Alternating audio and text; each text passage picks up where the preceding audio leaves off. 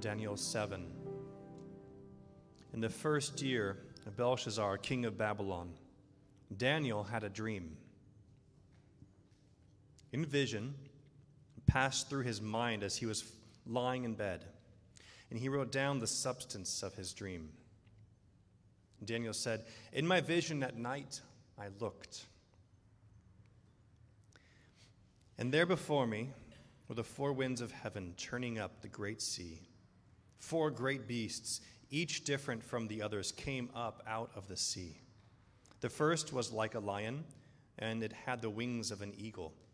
I watched until its wings were torn off, and it was lifted from the ground so that it stood on 2 feet like a human being, and the mind of a human was given to it. And there before me was a second beast, which looked like a bear. It was raised up on one of its sides, and it had 3 ribs in its mouth between its teeth. It was told, 'Get up and eat your fill of flesh.' After that, I looked, and there before me was another beast, one that looked like a leopard, and on its back it had 4 wings like those of a bird. This beast had 4 heads, and it was given authority to rule. And that, in my vision at night, I looked, and there before me was a fourth, terrifying and frightening and very powerful. It had large iron teeth, and it crushed and devoured its victims and trampled underfoot whatever was left.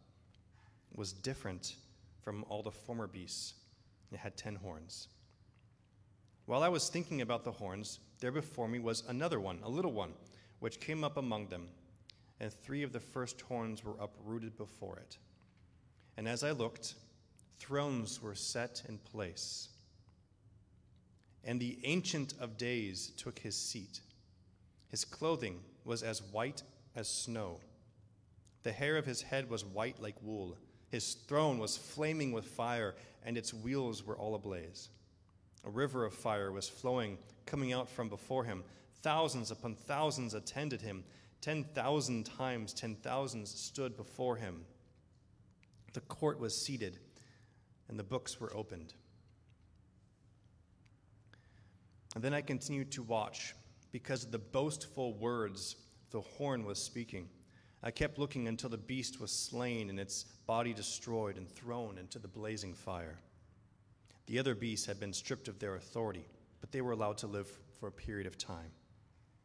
In my vision at night I looked, and there before me was one like a son of man, coming with the clouds of heaven.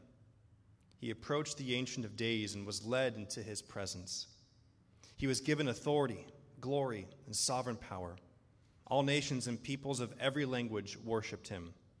His dominion is an everlasting dominion that will not pass away, and his kingdom is one that will never be destroyed." Lord, we give you thanks for your word. We ask now that as we meditate together, as our hearts are joined to your Holy Spirit in teaching us, may we now continue to mature in our understanding of who you are, who we are, and to what you have called us. In the name of God, Father, Son, and Holy Spirit, we pray. Amen. Amen. We've been through Daniel 1 through 6, and today we're going to take just one step into what's called the apocalyptic literature section of Daniel. Apocalyptic, or revelation, the idea being this pulling back the curtains of what's really happening. Just like the book of Revelation, it's a type of literature that was very common in the culture in which the Bible was written. It is a poetic, powerful, filled with imagery type of literature that conveys truth about what is happening.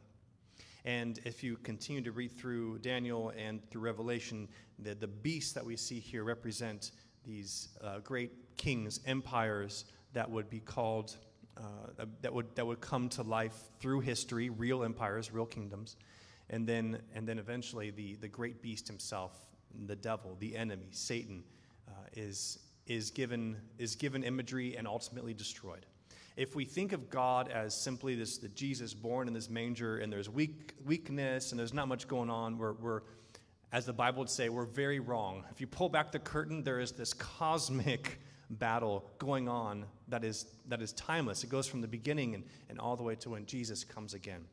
Now, Daniel here in his vision, So he's having these visions some 400 years before Jesus even comes. And part of what makes the Christian story so compelling is because we have this type of prophecy strewn all throughout the Old Testament, in which Jesus comes and he basically makes good on all of these promises.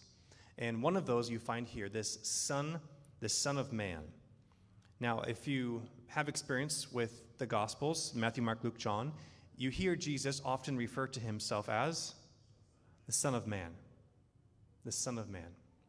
In fact, when he's being pushed by the Jewish leaders after he's arrested, there's something that Jesus says that ultimately gets him crucified. They're sitting there and they're questioning him, trying to trap him into having said something that he should not say about God. It's called blasphemy. Because if he goes through what's called blasphemy, then they have the right to kill him. So they're pushing him.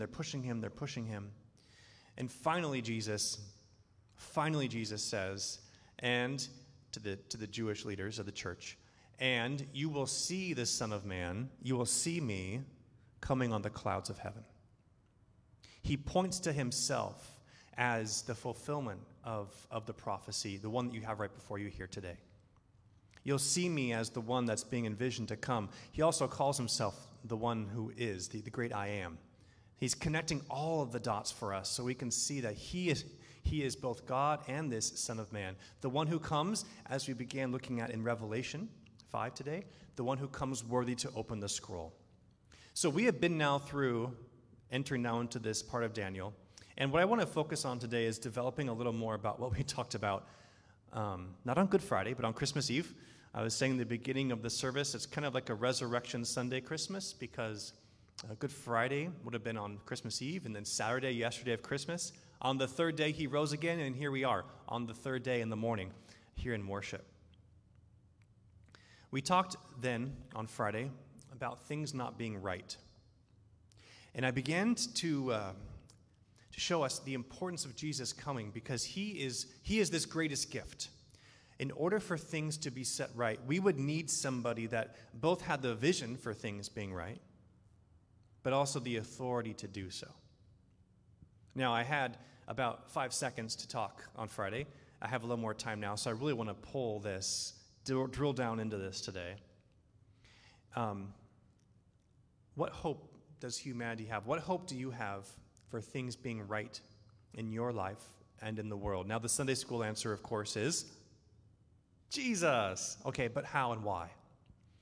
To get there, I want to first look at what does modern society want to give to us for our hope? Where are we putting our hope right now as a society? There's two main ways that I want to look at. One is this idea of tolerance. If we could build a society in which the solution for everything that's wrong and all the enmity between people and all the chaos and all of the strife, if everyone was just tolerant with the other person, simply accepted everybody for how they are, if that was the bedrock, if that was the foundation, then everything would be okay. Something akin to the great Lennon song of Imagine All the People. If we could just somehow step into that utopia, that nirvana of society in which everybody is completely accepting of the other, there would be no more problems. That's one. And then there's a second solution that's come up. That's typically a solution that we would call the banner of a progressive culture. And then there's a second banner that's raised, and I'll attribute this to more of a conservative-leaning culture, and it's one that says, if only we had the same, what we call a meta-narrative, if only we had the same unifying story, the same unifying goal, an understanding of who we are, if we could keep that as the central thing, then all things would be right. Everybody would fall in line. We would have a functioning society. Now, in this country, that used to be God and Christianity, this unifying banner. Then last century, historians or sociologists are suggesting that slowly became, the banner slowly became more of an America, more of a American pride, based on the wars that we were going through, and it became kind of melded into Christianity. So there was this Christianity, and also for the flag, like God and country, that became our unifying narrative, our common goal. And then the 21st century happens, and now it's very confusing for sociologists because there doesn't seem to be a meta-narrative anymore in our society. There's no unifying goal there anymore. So on the one hand, we have this leading idea that if we could just be fully tolerant, fully accepting of the other, then we would have a unity and things could be right. The other hand, there's this banner in which if we could all agree on the same most important thing, it would galvanize the society.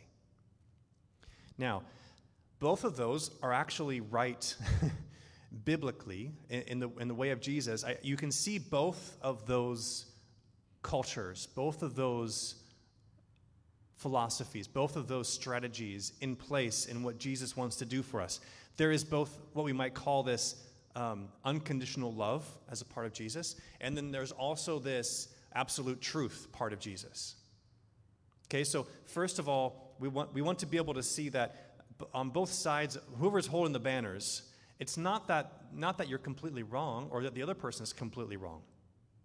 Perhaps we'll get there. The issue with being just completely tolerant is eventually you come to a line where your definition of what's tolerable is different than the other person's. For the past couple weeks now, we've been getting into some of the world wars as examples, and let's just go there one more time. When World War I ends, there's a lot of issues with the aftermath of what was imposed upon Germany, and Hitler takes advantage of this rather harsh result, and he rises to power, and he begins to say things that the German people want to hear. And it takes him, and it gives him so much power that he begins down a road in which we all know leads to such wrong, such evil. On the other side is many other world powers that were coming to stand against his ideals and what he would eventually do. So somewhere between them, there is a line in which millions of people think one way and millions of people think another way. Obviously, we know that the idea of simply giving someone else space, there is a philosophy, a political strategy that was created during this time that we now name called appeasement. The idea being that we can keep being tolerant, keep this person happy as long as we can so that it can keep us away from war. It did not work out. When Chamberlain waves that paper with the signatures that we talked about, this was the idea. If we could just be tolerant, we can all make this work. World War II catastrophe. So that's an extreme example, but you can play that out in the individual lives of two people also. If my idea of what's right and your idea of what's right start to have a problem there, I think it's okay that I do this, but you don't think it's okay. But if my definition of what's okay ends up hurting you, then I have to put a line here saying, no, this is not right. On the other hand, we have this absolute meta-narrative that would guide society. I think we've seen, as the 21st century now goes on, that the lack of a meta-narrative creates chaos. Even within the politics of this country, we used to be able to talk about a Democratic or Republican party. But now, even if you say you're Republican or you say you're Democratic, you have to then even keep explaining what you mean by that. There's all these different subcategories, and it's in the idea that humanity could somehow hold that all together has proved incapable as just the test case being our own country. What is needed what is needed for this meta-narrative to work? What is needed is someone that can authoritatively say, this is truth. Someone who can authoritatively say, this is right.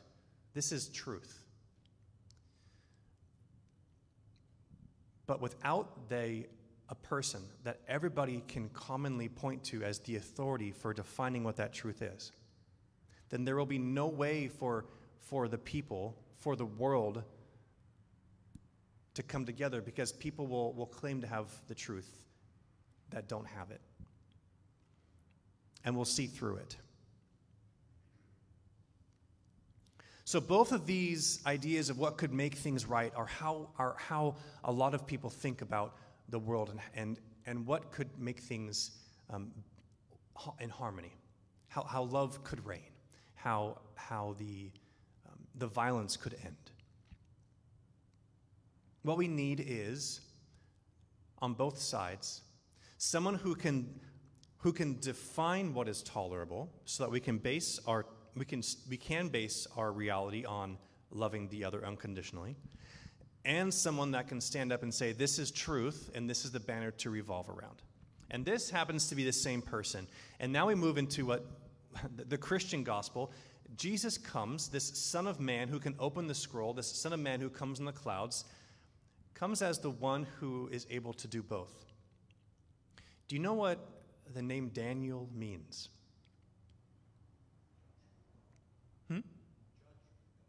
Yes, it means judged by God. Judged by God. The word in Hebrew for judge, kind of dun or din, it is a word, a lot of Hebrew words. Hebrew is a very poetic language. For all of you heartthrobs out there, you like the Hebrew language. Greek was my language. It was more mathematical. But Hebrew, a lot of the words have, you can use the letters in the words in order to create the picture of what the word means. For instance, with this word for judge or judgment, dun or din, 3 letters, and they are something like door to life or door to seeds. And the idea being that a judge is someone that is like the entrance way into life, into the seeds of things being right. As you read the book of Judges in the Old Testament, you see a number of people who God raises up, and they don't sit with black robes in a court. A lot of people think judges are people that came to do some sort of a civil duty. No, the judges are leaders that God raises up like doors to lead God's people back to life. Daniel's name means that God is the one, God is the door who leads to life. What does Jesus say about himself? He says, talking about sheep, talking about a pen in which you would keep sheep. Jesus is describing a shepherd. He's describing sheep. He does call himself the shepherd, but then also, what does he call himself in this analogy? Imagine this fence, and there's sheep on the inside, there's sheep on the outside. What does Jesus say that he is? He says he's the door. He says he's the gate. He says he's the entrance.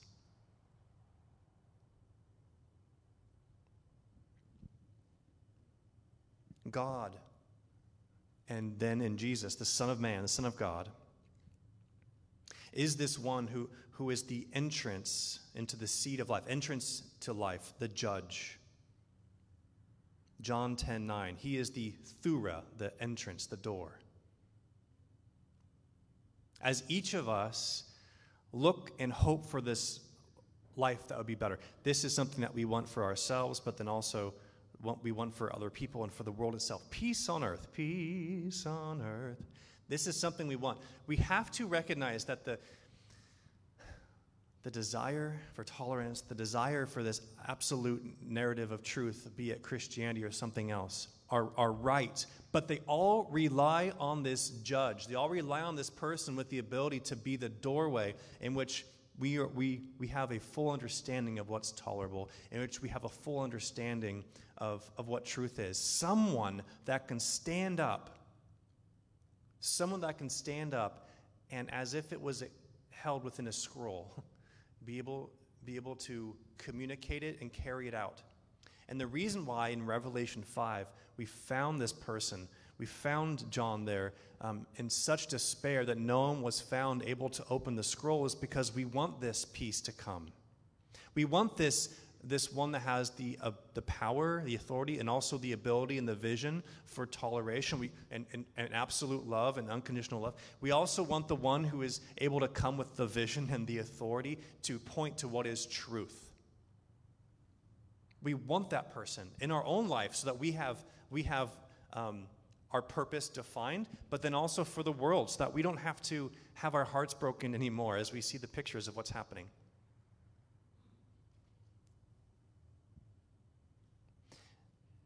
The only way for that scroll to be opened was for one righteous enough, for one holy enough to be there on the throne of God.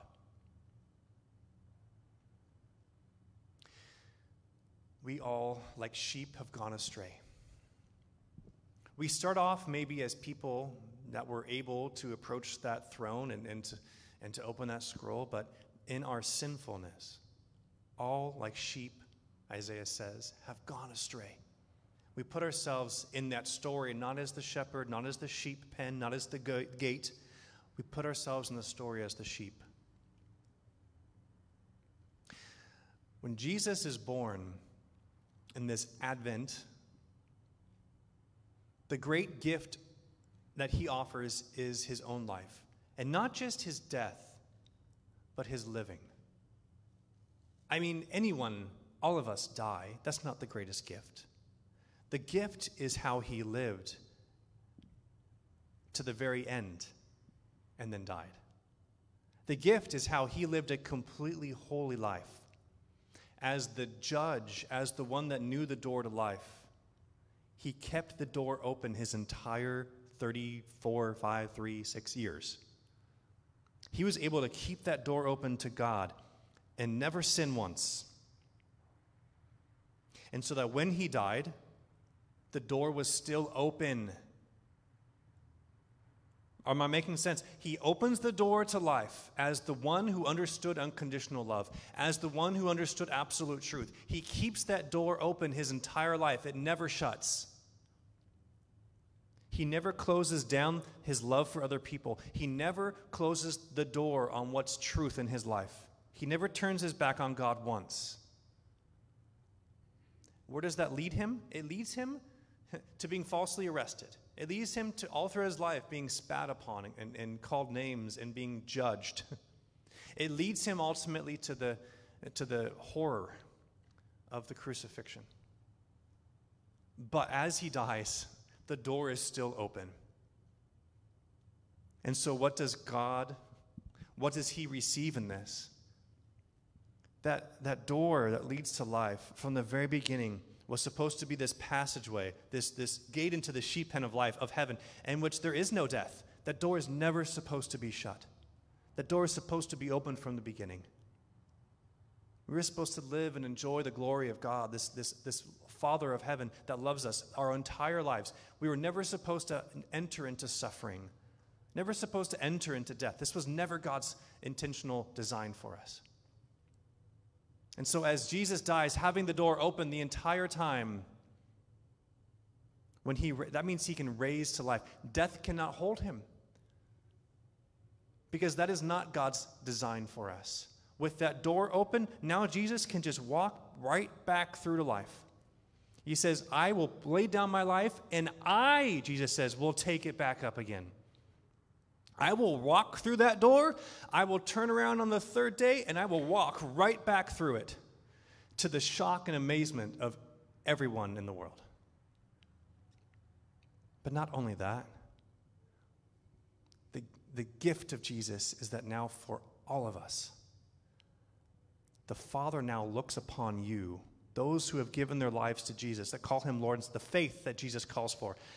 when Jesus opens that door, now God looks down upon us, and it's as if we are the ones with the door open. That's why in the Christian gospel, we have this hope for life, even past death. Because now as the Father looks down upon us, he sees this door that Jesus left open. He sees in us that same righteousness to now be able to be called back to life. The one who came as unconditional love, the one who came as absolute truth, sets all things right all the way to the level of ending death.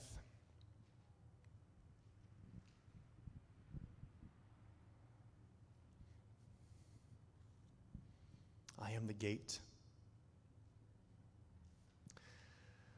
I am the judge. And for us now as a church moving forward in your life, we need to go tell it on the mountain. In a society that's desperate for truth and rightness, we can help people see, yes, toleration is good, but we need Jesus. Yes, this meta-narrative, this idea of absolute truth and society revolving around one main goal and story is true, but it needs Jesus. It's maybe trite to say it, but everywhere you go in life, the things that are spinning out of control, it's easy to say, example of why we need Jesus. Come over here, this is why we need Jesus. But please don't leave it on a level without the depth. We can be people with the ability to explain this clearly. We need Jesus because we need someone with the power and authority, but also with the vision of the truth. Someone who can love unconditionally and did. Someone who can keep the truth of God in front of them and did. We need Jesus because none of us can do this. We need someone who can open the gate, open that door to life, and keep it open from birth to death. And that's Jesus. Okay? We have to begin communicating this clearly. We can do it. You can do it. This is not just something that I'm here to do. This is our story, not my story. We can all do this. Spend some time thinking about this. Go back home, watch the sermon again. Spend some time thinking about this. We need Jesus in ways that are practical for our situation that we're in right now. As a society, as a country, as a world, and individually. Glory to God, because he was able to open the scroll. Glory to God, because he came as the Son of Man on the clouds, and he will come again. Let's pray. Oh, Father, we praise you today for the gift of your Son, Jesus. We praise you today because with his authority, with his unconditional love, with his adherence to your truth, he opened the gate to life and kept it open until breathing his last. Lord, we glorify your name, Jesus, for raising yourself from death, for coming again in life, and for offering us this gift. That because you have risen, we too have that promise. Lord, my prayer is for people within our community that I know right now are suffering because of losing loved ones.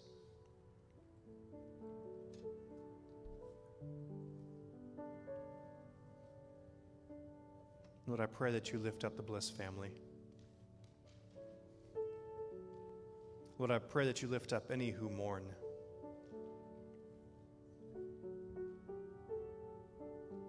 And our prayer is also for people who are standing in the place where they feel the threat of suffering or death. And the confusion that brings. Lord, I pray for Bisnia's father and for everyone that's surrounding him, and for anyone else that is walking through periods of not knowing what comes next. Lord, you have come to be our Savior. to be our Lord. You have given us your Spirit to be our comforter. Thank you that we can worship at your throne and then receive the gift of your presence. Thank you, Lord, for all that you have done, all that you are doing. Make us, form us into a community of your hope, to a community that points to you as the one we need, our judge. In your name, God, Father, Son, and Holy Spirit. Amen.